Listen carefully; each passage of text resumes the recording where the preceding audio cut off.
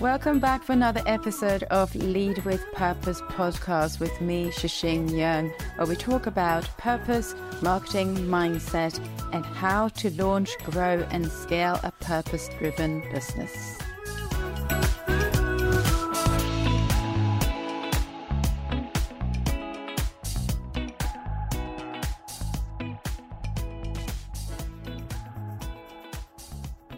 Today we have a very special guest with us, Jacqui Barrett. Jacqui is the co-founder and MD of Wider Thinking. And Wider Thinking is an equity, diversity, and inclusion learning platform that delivers insight to understand behavior and also deliver the data to inspire future action. So welcome, Jacqui. I'm really excited to talk to you today about diversity, inclusion, and all of those topics that we haven't spoken about before on this podcast. Thank you. Well, it's a real pleasure to be here. Thank you for asking me along. Yeah, I'm looking forward to this. So in this podcast, we generally talk about sort of people's journeys and what got them started and how they got into the entrepreneurship journey at the end of it and what inspires them and so on. So I'm going to go back to, you work at BBC for like 15 years, right? Right. Yes. Can you tell us a little bit about that, the journey, what was it like to work there? And also, what led you to change? Sure. Yeah. So I was at the BBC for about 15 years, and it was a wonderful place to work. I absolutely loved it. It just did everything for me. I was surrounded by wonderful people. I was really proud to work there. I was really stimulated and challenged, and there were lots of opportunities for personal development. And I can't say a bad word about it. I absolutely loved it, and in fact, I cried on my last day when I was going on maternity leave because I secretly knew I wouldn't be coming back. So it was wonderful. And I worked mainly for the channels, for BBC Three, a little stint on BBC Two, covering some mat leave. And then finally, my last stint was on BBC One. And I looked after the financial planning of the channel, as well as the scheduling. And I was involved in commissioning decisions. So there was lots of creative discussions, and it was a very creative role, but then also I had a lot of spreadsheets to manage. So it was a perfect balance of everything for me. I absolutely loved it there. It sounds amazing. So tell us a little bit why you left them, because you were obviously very sad about leaving. So I worked right up until literally just the week before my baby was due to be born, because I just didn't want to leave. But and then I went on mat leave, but I actually knew that I wouldn't be going back, because at that same time, my mum had been diagnosed with young onset Alzheimer's, and she was really young. This was her late 50s, just as she turned 60.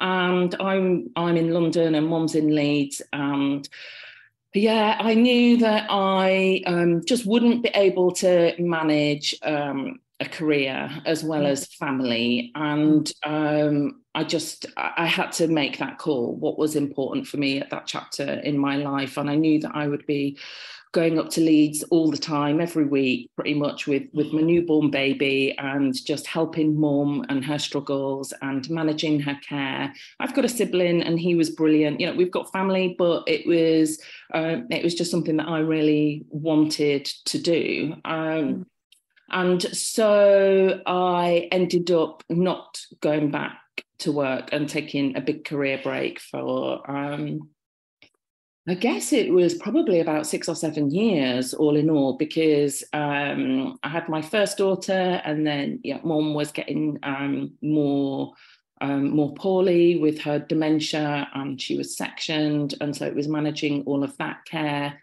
And then I was also having lots of IVF to get my second child, and so it was kind of like career and work. I just didn't have the capacity. Fortunately, I had a little bit of a safety net financially and just kind of muddled through. I just thought I'll have a nervous breakdown if I have to manage any element of a career. So that just had to take a back seat whilst I was working through my family challenges and just being there for everybody. And I guess you were really blessed, really, that you could make that Yes.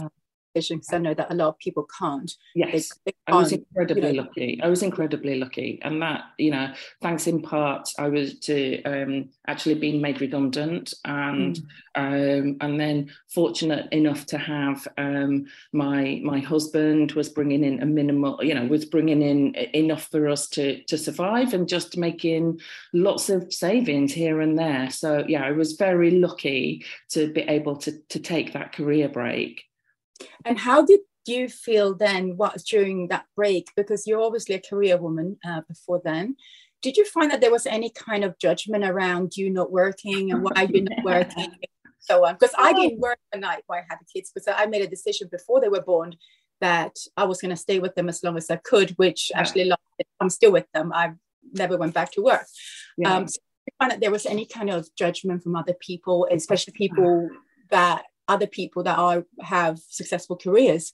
Yeah, I was quite shocked, actually. There was a lot of judgment. Actually, like, it's bringing back so many memories. This is quite triggering. It was really, really, it was really, yeah, it was. I had it was a real mix of men and women, so there was no gender divide. But I would have to constantly keep reminding people that I was also looking after my sick mum. But because people didn't see that, and because I was kind of coping on the outside and smiling and being present, so a lot of people kind of didn't really know about the fact that, my child was not sleeping and she had really bad eczema, and therefore that affected her sleep. And therefore I was surviving on no sleep, but getting on a train, going up to Leeds, being with my mum, all the emotional as well as physical and every other aspect, and then coming back to London, and then feeling bad about coming back to London, and then at the drop of a hat going back up to Leeds, jumping on a train, literally moving home so that we could be closer to the train station, so I didn't have to cross London. Shaving another hour off my journey, and the judgment of people kind of saying things like that, calling me a lady who lunches. I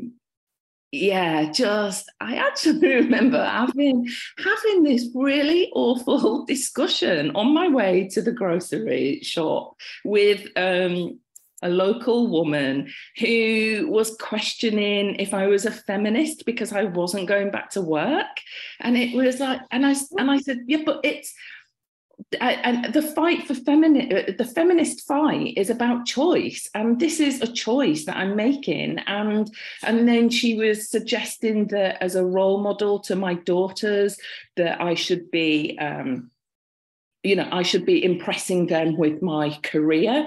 And I said, my CV, when they're age appropriate, my daughters will be blown away by my CV. I don't feel that I need to do that right now. And then, oh my God, and there was just like some really kind, and I'm just on my way to get some vegetables. And we just ended up having like this really kind of, just this a kind of typical tricky conversation about my choices, and about being a role model to my daughters. And also, this person said to me, but, when you want to get back into your career, there's going to be such a huge gap. And are you not worried about that? And I said, no, I'm not. I haven't got the capacity to worry about that in the future. And also, I will be proud of saying why I took some time off. This is not a thing to hide and to be ashamed about. I'm really proud that I'm taking care of my mum and that I'm taking care of my kids. And just because I'm going to have a gap in my career, I'm not going to go back to work just to not have a gap on my CV. That's counterproductive. That's not the point. And so I did. And also I think because a lot of women take that year off and then go back to work. So I think it was quite unusual for me to have a 3-year-old and still not be working. This is before my second child came along. There's a just over a 4-year gap. So I was kind of going around and Yeah, and so my child was slightly older in that she was a toddler, but I was still not at work. And so, yeah, I did face a lot of judgment, of kind of just, a lot of judgment. I found it quite distressing that it was, and also a little bit of like, why don't you just support my choices or mind your own bloody business? Yeah. That's what I was going to say. It's like, why is it anybody else's business really what you choose to do with your life? And also, why can't we just be proud of the choices that we make and actually just being a mum? Why is that a bad role model? I totally agree. And I do think it was just that whole argument about, feminist sport for our right to go back to work.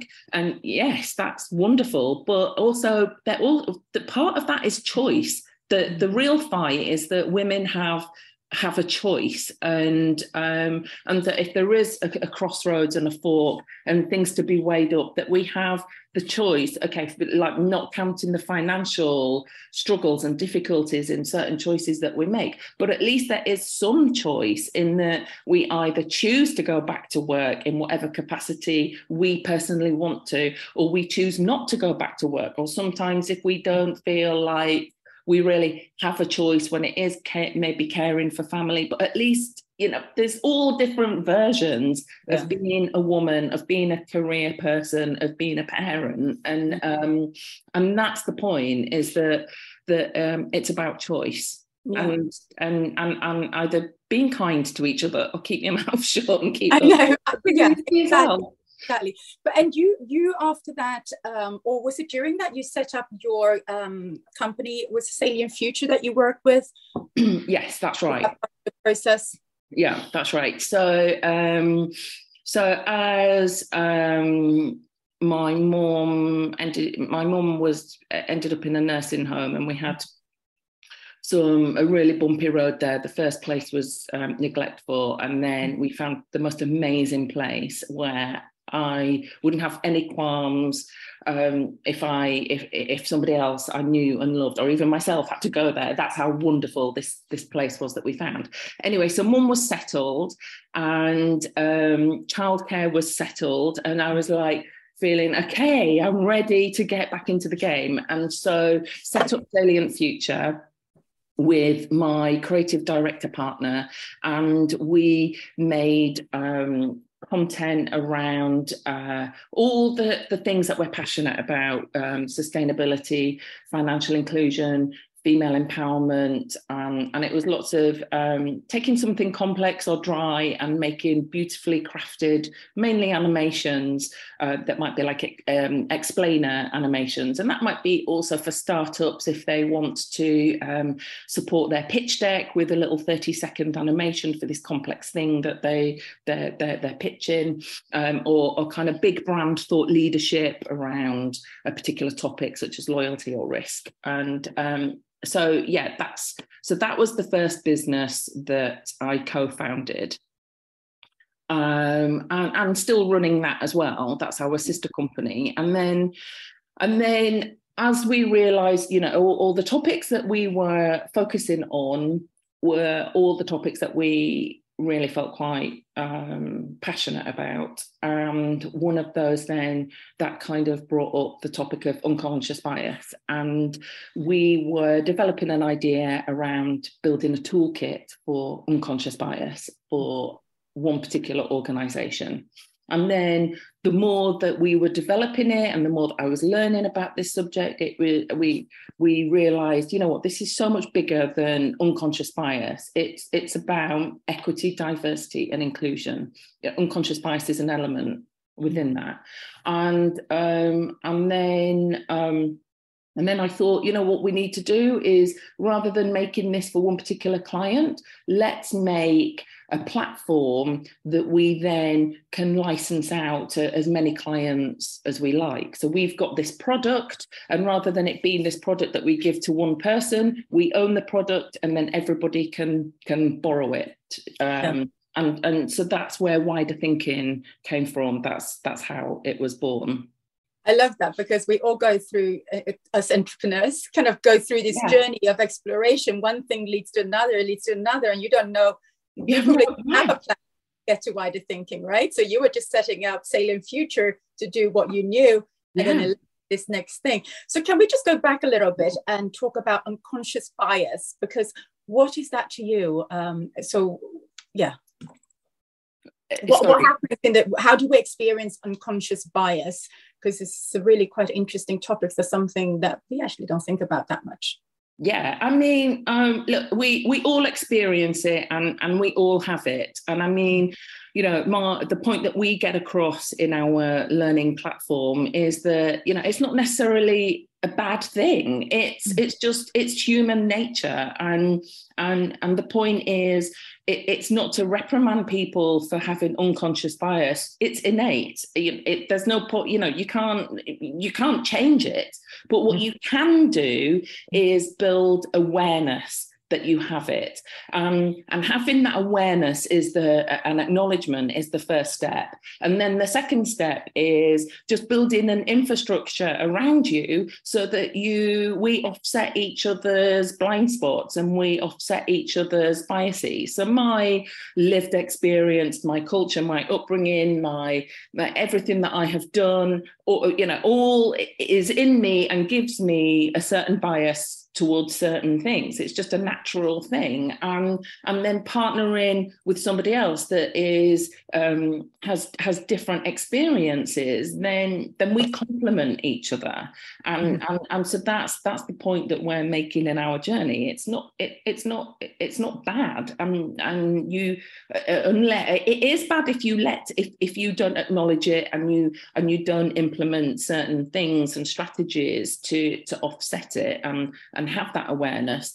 But in general, you can't change it. So what you do is just build an infrastructure around you to offset each other's biases, which brings in diversity, which is the whole point of diversity. Because it's within these unconscious biases that we have that we start to judge other people as well, because we are judging other people based on our own unconscious bias, right? Sure. So how does that help in terms of how do we work together to have more diversity, like let's say in the workplace? What sort of structures do you put in place? Is this something that Wider Think does? So you measure? How do you explain to me a little bit how the measurement works as well? Sure. Because I haven't seen that before, so I'm quite interested to find out more how we can measure our unconscious bias and then lead us to take positive action. I mean, that sounds amazing. So explain to us. Yeah, well, it's not really about measuring our unconscious bias. It's about measuring our diversity. So wider thinking, I'll tell you a little bit about it, and then that might explain some of those points that you're raising. So wider thinking is we do in-person workshops, but we try to drive everybody to the online experience, just because it's more accessible. People can go at their own pace. We've broken it down into bite-sized chunks of learning, and we brought in all these specialists. So we brought in subject matter experts, we brought in user experience experts, we brought in creatives, we brought in education psychologists, because we wanted to really understand not just a box ticking exercise in like, oh yeah, you just rattle through this thing and then it's done. But we wanted people to actually learn and actually remember. And so one of the elements of that is to make it a blended experience. So you read some things, you watch some things, you interact with some things. Another element of this is to have pauses for self-reflection and to allow something to percolate, and then you go back and there's a bit of a recap, but you've had like a bit of a breathing space in between. And so, because if you just do this one-off training, then the chances are you're not going to remember it in 6 weeks, 6 months, whereas if it's over a period of time and it's bite-sized chunks over a period of time, and you've got those little pauses for reflection and percolation in between, then there is more chance of it sticking. And because it's been a blended experience. And so that's what we have built. And then also the topics that we have covered, it's not now we're going to look at gender, now we're going to look at ethnicity. It's more a holistic approach about, like, we cover the basics. For example, what is diversity? Because I feel that even that a lot of people believe it's either about ethnicity or gender. And we remind people that it's also about, for example, age, socioeconomic mix. It's about visible and invisible disabilities. It's about neurodiversity. So it's like all these elements of diversity. And then we look at topics such as allyship and groupthink and blind spots and masking at work and privilege and belonging. So we look at all of these really interesting topics. And then within all of that, we bring in all, for example, business case studies. This is an organisation that failed due to groupthink and blind spots. This is an organisation that thrived and became really successful because it pivoted due to its diversity and ability to kind of think differently. And so anyway, that's the journey. And we've got some curated TED Talks in there, but also within there, the measurement and the data, which is what we mentioned. So within there, we have anonymous surveys. And with those anonymous surveys, we pull out the data, create a report, and give that back to an organisation and say, this is who your people really are, and this is what they really think.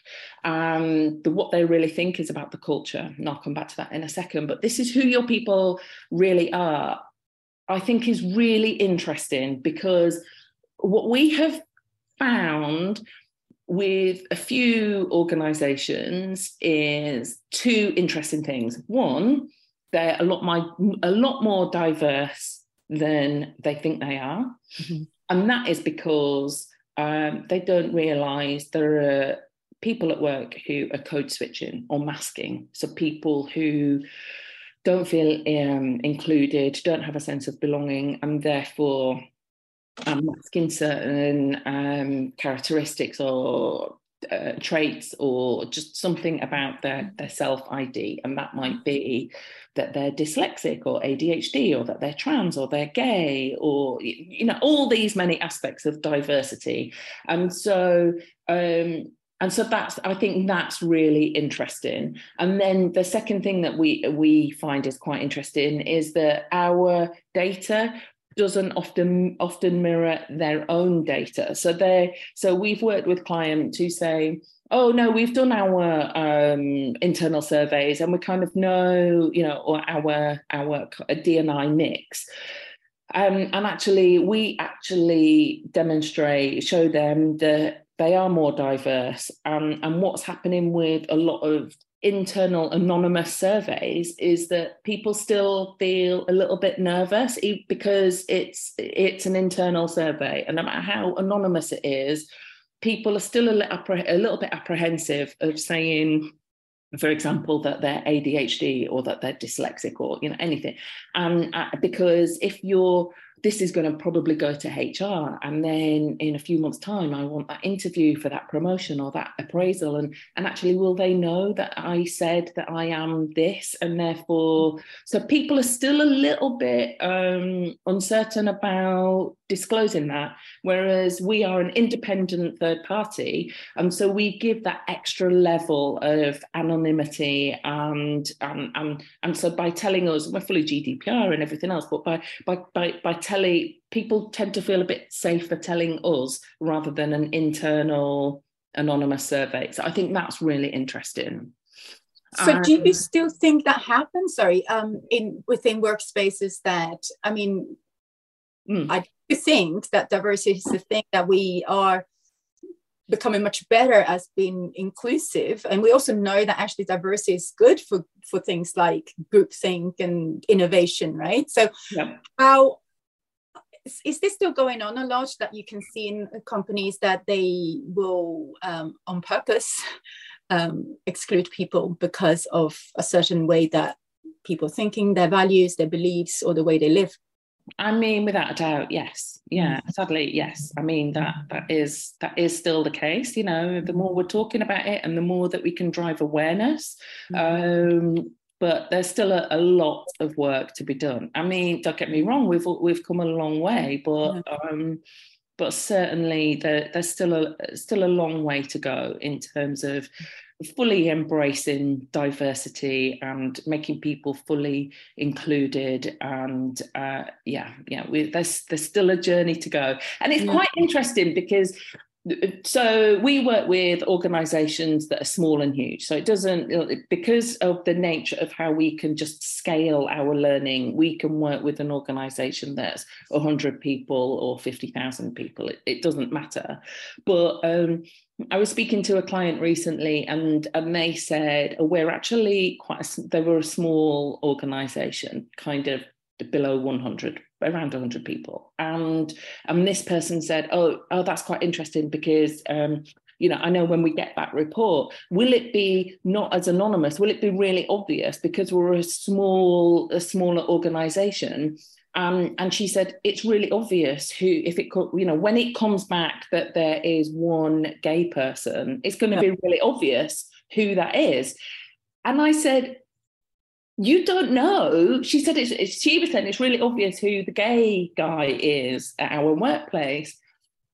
And I said, this is your own bias because there may be lots more gay people in your organisation and it doesn't have to be that obvious. And actually, the more senior women feel that they're less capable of coming out at work, and the more senior a woman is, there definitely is a sense of feeling less capable of coming out at work. And so I thought that's really interesting that there was just that immediate kind of, well, it's really obvious who that person is. And it's like, no, it's not that obvious. There's quite possibly more gay people than you realise. It's just that, for whatever reason, it's not obvious to you or to anybody.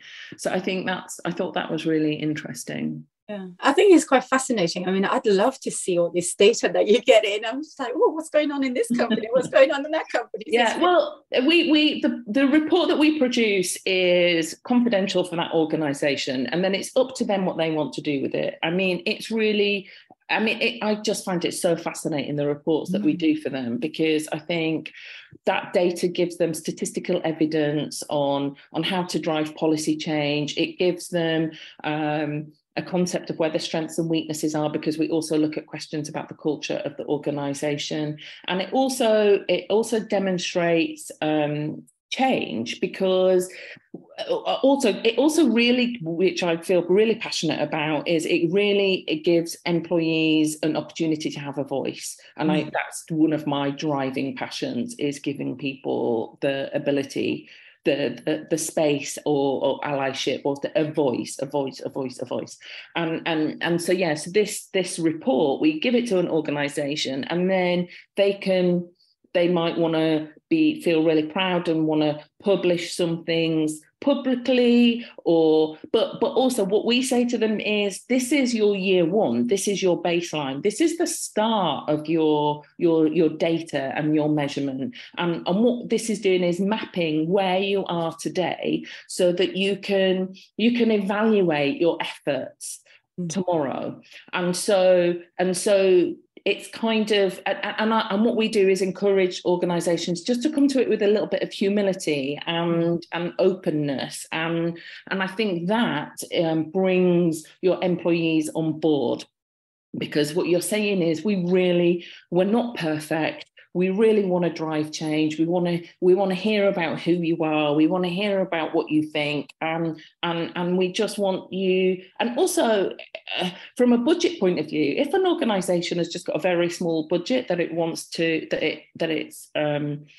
it's little pot of D&I money, then you want to make sure that you spend it in the right place, because data is only useful when it's as true as it can be. Yeah. And so if, for example, you're doing an internal survey and it brings certain things back because people are still not sure, it will set you off in a totally different trajectory. Whereas, I would argue that we help get you the truest data possible, which means that you can spend the money where it should be spent, and just invest in EDI more effectively. Yeah, it's really I think it's a really useful tool. You also talk a lot within your work about equality and equity. Can you explain the difference between that? I don't know that much about it, so I'd like to learn more about sort of the difference between equality and equity and how that kind of comes across in workplaces as well. Yeah, sure. So I think there's a certain element of people not really being sure about what the difference is, and equality is where everybody gets the same thing. Yeah. And equity is where everybody gets what they need to be successful or to feel included. And so they're very different things. And equity is about fairness. And so I try to kind of like bring in some really simple analogies to help people kind of realize what I mean. And the most simplest one I can think of is, if you think about, you've got a whole bunch of athletes and the coach gives everybody the same pair of trainers. That's equality. Mm-hmm.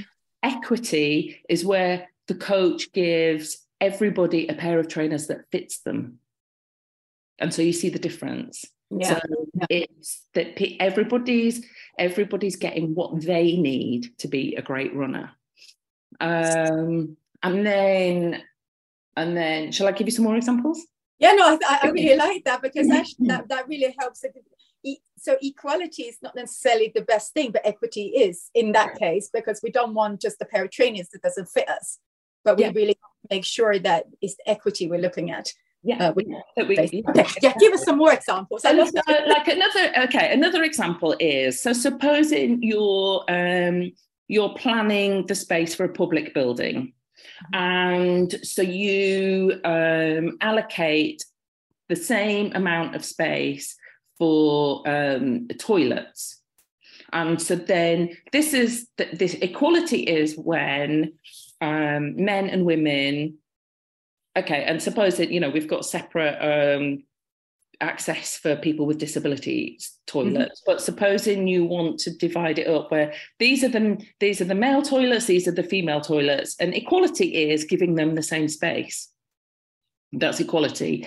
Equity is realizing that actually female toilets need a lot more space. We all know that. I mean, not even just women, but even men, when they walk past that queue, you go to any theatre, cinema, nightclub, everywhere. We all know. Okay, so annoying. Place, but my goodness, female toilets need so much more space. And so I think that's actually, that's kind of one of, I guess, the one that we can all relate to. Yeah, it's because we're all chatting in there, talking about things that's well, yeah, but on a more serious note, women do spend longer in the toilets. And first of all, we need cubicles, because we just need cubicles. And second of all, well, there are many reasons. There's the chat and the lipstick, certainly,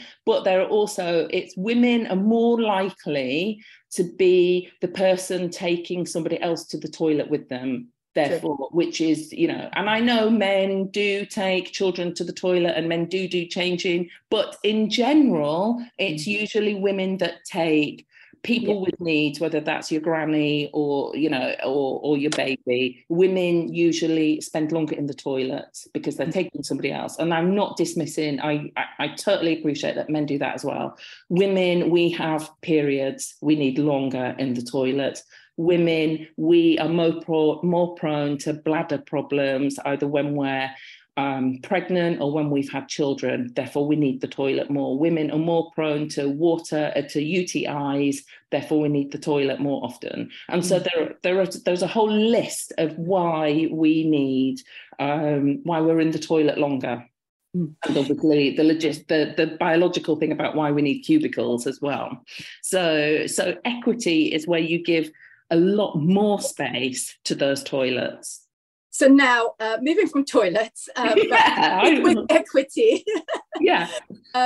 So what about equity and so the equity pay gap? What are your thoughts on that? Because we bang on about equality and fair wages for women and so on, but how does equity pay gap work? Yeah, so your mind. Yeah, so I mean, it's about the concept of paying people in similar job functions with comparably equal pay, regardless of gender, ethnicity, age, etc. And it is more complex because you have to weigh other factors such as experience and education and responsibilities of the position. But it's complex, but you know that if you've got similar, you know, men and women in similar roles, for example, in an administration or secretarial role, it's about paying everybody the same. And equity at work, I know I've kind of talked about toilets and trainers, but equity at work is just, it's so important. I argue that it's you can't have equality if you haven't got equity, and equity at work means, for example, building development programs that are inclusive of health conditions or disabilities, employees that are neurodivergent, that if they require supportive work conditions to help them strive, making job descriptions accessible, having transparency around the wage range for different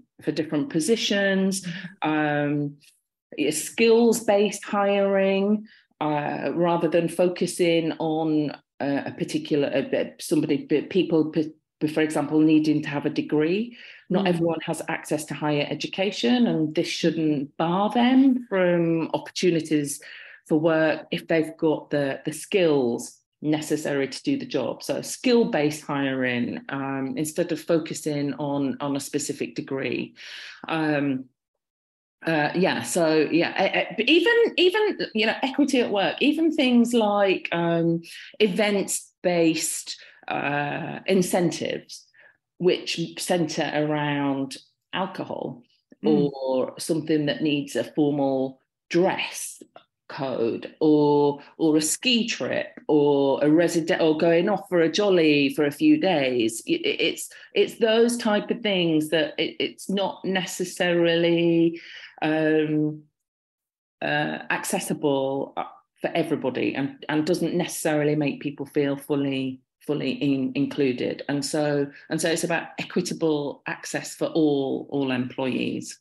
Access to resources, access to opportunities, physical space, materials, making a wheelchair friendly. For example, not all desks should be the same, because if a wheelchair user needs a desk, then their desk needs to be slightly different. People who, like I said, neurodiverse people might need with sensory issues. So it's just kind of making accommodations that make it the workplace accessible for everybody.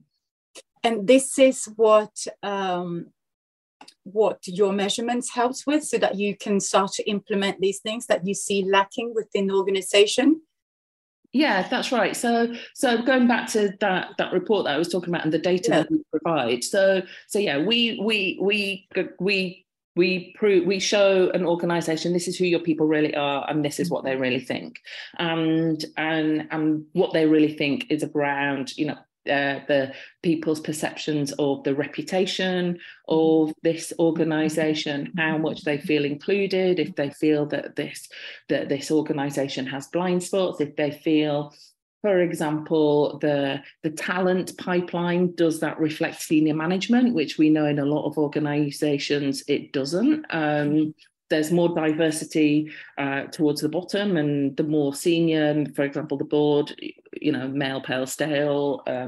So yeah, that report just helps highlight the strengths and weaknesses in an organisation, but it starts them off on a journey, and more importantly, it just gets the conversations going. Going back to the point about giving people voices, it's about demonstrating that you're interested and you want to hear what your people think, and you want to hear about who they are, as well as giving them the tools, this learning journey for everybody to really understand what is allyship, what are blind spots, what is groupthink. So for example, we the point of us making it accessible for everybody is that we have felt some of this type of learning, because of budgets and logistical constraints, is just for management, and that's not inclusive.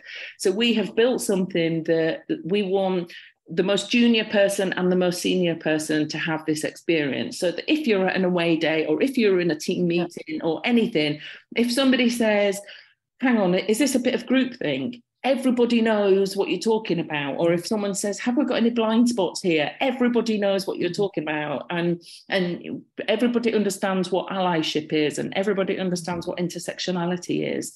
And so yeah, we make it as inclusive as possible. I'm sorry, so going back to the point about the report and the data, this is their year one. We say this is your baseline, and then this will give you, going back to the point, that it gives you the tools to open up conversations and to start your journey of where things need to change. People are not obliged to, but we will encourage our clients to come back in a year or 18 months time, do a little bit of a booster jab, a booster learning, but then repeat surveys. And that is when you've got measurement of where we were then in 22 or 23, and this is where we are now. And then you've got these valid, consistent metrics that you can proudly demonstrate to your people, to your communities, to your competitors, to all your stakeholders, just how serious that you are taking EDI, and that everybody actually knows what is EDI, and just everybody knows what equity is. So yeah. Because if you don't measure it, how can you improve it, right? And it's often, if you don't measure it, it slips through the net, right? Yeah, that's our mantra. If you how can you change something? You need to measure it in order to change it. And that's exactly our mantra. Can I just bring you back to something else that you mentioned a few times? So you say that it's very important for you to give people a voice. You mentioned it actually several times now. Is that, would you say that is your purpose within your current work, or maybe previous work as well? I don't know. Do you feel like that is something that is really strongly driving you forward in your work? Yeah, where did that come from? Yeah, it turns out I'm really passionate about that, and I didn't know it until I came across things in my life where I just thought, oh my goodness. Yeah, so I think the first kind of fire in me was my mum, and she was in a situation where she was being neglected, and we immediately took mum away, and gosh, I've not talked about this actually, but anyway, well, I have talked about it. You mentioned it now 3 times in the last 10 minutes. I have to ask her about this. Yes, no, and so there was a situation where my mum was getting neglected, and we removed her, and the social workers and the Care Quality Commission were all involved, and they said, I'm so sorry. They said, oh, you can relax now. You know, your mum's in a good, safe place. And I said, no, I can't relax. There are lots of people in that nursing home who don't have a voice. And yes, my mum was surrounded by people visiting her and taking care of her. But I'm not leaving anybody behind. I saw there were people there who didn't have visitors and people who didn't have a voice. I am not just taking my mum and walking away. And I fought and fought and fought for the people who didn't have a voice. And and anyway, this place got into a lot of trouble and had to make big changes. And I think that is the first kind of, I don't know if it's always been in me, but when I look back, I realise, you know, I was really passionate about people who didn't have a voice. And then, for example, in lockdown, when the world went crazy, I actually read it in Wired magazine, an article which was before it had hit us. It was an article about in Italy, people were being taken away to hospital and then not seeing or speaking to their families again and dying. And it was like, and I was just like, oh my God, this is insane. And then it was happening here. And I just thought, in this day and age, how is it that we can have people going into hospital and they cannot see or speak to their loved ones? There's a huge digital divide. We think everybody has got access to a smartphone and access to credit, and we have not. And so I launched a campaign called #TabletsWithLove. And I just badgered a lot of big organisations to make bulk donations of devices, tablets, where people could make video calls. And then we distributed them to 25 NHS trusts around the country. And so there was one on about 500 wards around the country. Because you only needed one on a ward for people to make video calls, and so I really wanted people to have a voice, because we all read about doctors and nurses using their own phones so that people could speak to their loved ones, and the nurses were under enough pressure, as we know, financially as well as everything else. And so I just thought, I can't believe these people in this day and age don't have a voice. And so I launched that campaign. Amazing. So that is actually kind of parallel to the work that you're currently doing, giving everybody a voice, even the people that are excluded. So I think that's amazing. So now, thank you so much for talking about inclusion and diversity and all of this. How do we find you? How do we connect with you if we want to implement this within our workspaces? I don't have to do that. There's just me and the kids here. So. But how do we? I'm sure they want a little bit more equity as well. So how can we get in touch with you? I'm Wider Thinking, so check out widerthinking.com. Email me, Jacqui at Wider Thinking, JACQI. Find me on LinkedIn, Jacqui Barrett, BARRETT. And reach out to me and we can have a chat, and we can, I'm happy to give free access to people. I'm happy to run a pilot for a small group in your team if that's what you would want initially. But I do find that I don't want to kind of like big myself up too much, but when people see what we've got, it's pretty impressive, because my background was the BBC, and so that mantra of inform, educate and entertain runs in me, and we have made this learning journey not only educational and informative but entertaining. Like our feedback is genuinely people are enjoying it, that it's not some like, I don't know, compliance or health and safety where you're just a bit like, let's just get through this. We're finding, it's got humour in there. It's got lots of elements in there that, lots of feedback about how much even the most cynical are enjoying it, which is what my quest is. Get those cynics in, and I'll convert them. Oh, it sounds amazing. I must check it out. Oh yeah, definitely. Thank you so much for your time, Jacqui. It was a pleasure to talk to you about something that actually I'm not that aware of. I'm obviously aware, but it's not something that I had to deal with that much because I'm not from a sort of more corporate environment. But it's fascinating to hear your stories and your comparison. I love the toilet talk, by the way. So thank you so much, and I will speak to you very soon. Oh, thank you so much. Thank you. An absolute pleasure. Thank you so much for listening to this episode. I hope you enjoyed it.